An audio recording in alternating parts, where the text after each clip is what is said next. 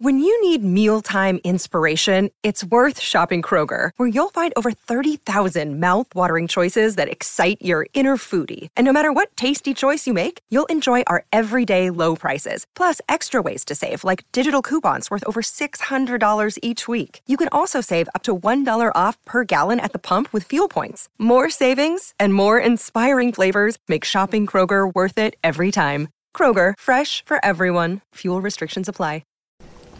Well, howdy there, Internet people. It's Beau again. So, today, we're going to talk about how to get through low points. Because we're in one. As a country, as a world, as a species, as individuals. I was reading messages tonight, and it was a very common theme. A lot of people are down. So, we're going to talk about how to get through them and where we go from here. When people talk about their worst week ever, I have a true story I like to tell people because it kind of puts things in focus. Because it is, as far as I know, it actually is the worst week ever. Nobody watching this has dealt with anything like this. And it's a true story. There's this guy. He's a ship designer. Okay, Japan, 1940s. He works for Mitsubishi and builds tankers. He's on a business trip, and he's down by the docks. Everything's going good. He's in high spirits. Yeah, he forgot something and had to go back and get it. I think it was like a travel stamp or something. But he's in a good mood, having a good day, going about his business, about to head back home, and boom, air raid.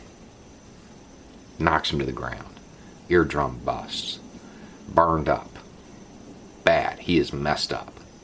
Takes him a full day just to kind of recompose himself so he can get started back home because he wants to get home now. Now, it being the time, that era, he gets home and he goes to work 3 days later. Bandages and all. And he's sitting there talking to his bosses, telling him what happened. They're like, no way. Boom, air raid. These weren't normal air raids. His business trip took him to Hiroshima. He returned home to Nagasaki. That's the worst week ever of anybody. That's pretty much it. His name was Yamaguchi. Was his last name.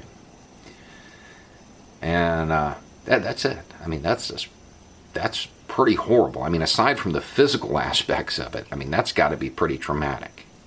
Because at the time, nobody even knew it existed. You know, his bosses were telling him it was impossible for that to have happened. You're an engineer, calculate it. But it did happen. But he made it through both.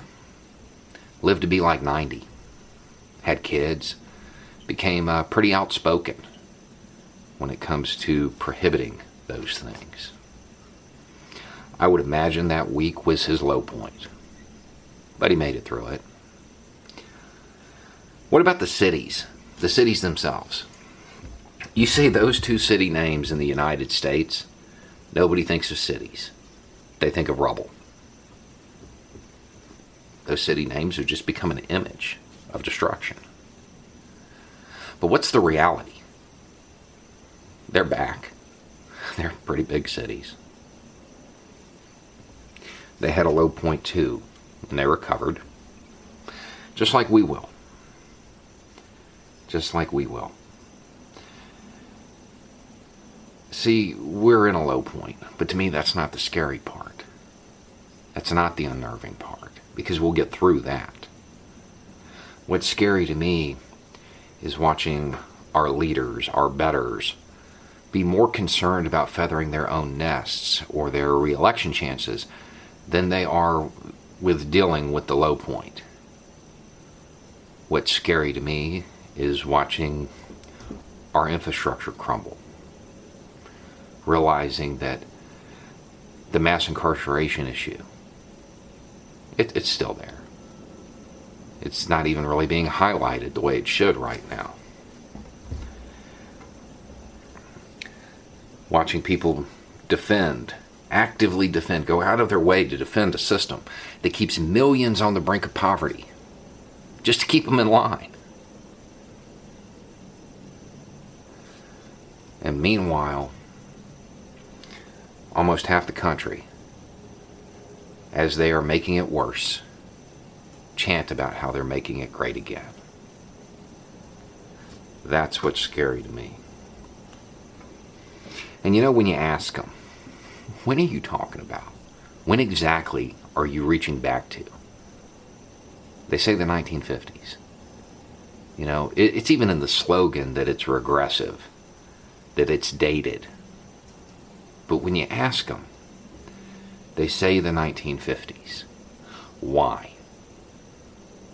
Because of an image. An image that's wrong. It's a lot like the image we have of those cities.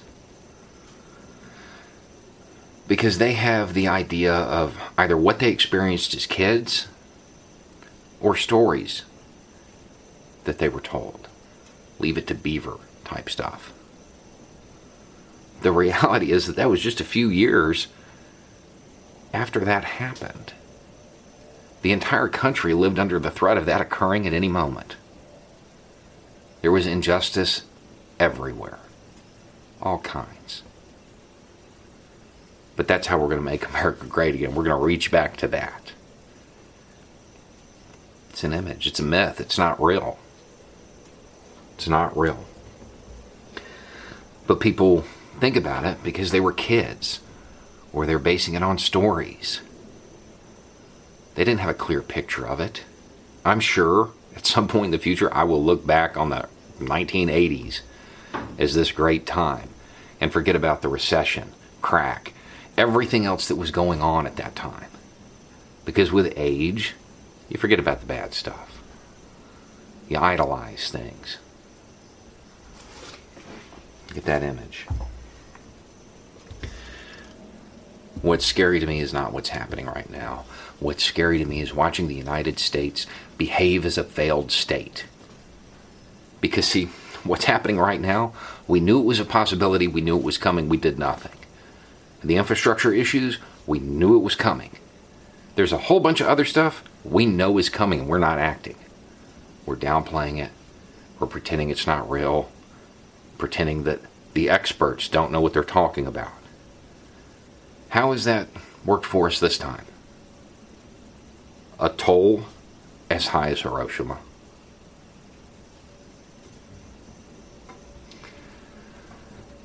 We're at a low point. Fact. But we're going to get through it. And we need to keep our spirits up. And get our mind around the fact that we got a lot of work to do. We have to fix everything these people did while they were making us great again. Because the U.S. at this point, the behavior is the behavior you see in a failed state.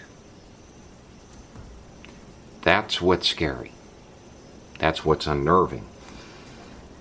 And it's not going to get fixed by people in D.C.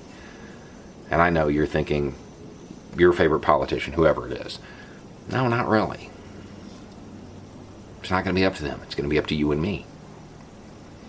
Because we need new ideas. We need real systemic change. Something that works for the people on the bottom. And that's going to take those people on the bottom working together, cooperating, coming up with the ideas that we need to move forward. We are in for a long haul. Take pleasure in the fact that you're going to be part of it. That you will be part of setting the stage. Not to make America great again, not to compare it to some myth, but being a part of actually advancing, moving society, the country, the world, the species, and individuals, all moving forward. That's what we have to look forward to. And we're only really going to have the momentum because we went through a low point. Anyway, it's just a thought. Y'all have a good day.